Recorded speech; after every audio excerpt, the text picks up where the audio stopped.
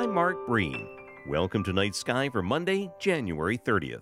Our week starts with a near repeat of an event 2 months ago, going back to early December. The weather, unfortunately, did not cooperate with viewing the moon passing in front of the planet Mars on the evening of December 7th. Tonight, the moon's orbit takes it on a slightly more southerly track, passing below Mars in the hours after midnight.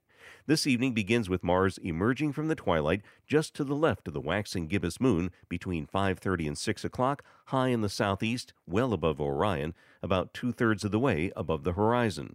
As discussed a number of times on Night Sky, the moon's true orbital motion actually takes it eastward or to the left, but visually not apparent due to the Earth's more rapid spin on its axis, causing everything to move from east to west.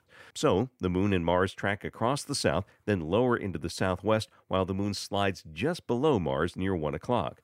In the southernmost U.S., the moon briefly passes in front of Mars. Starting tomorrow, we'll follow an even more challenging view of a comet this week on Night Sky.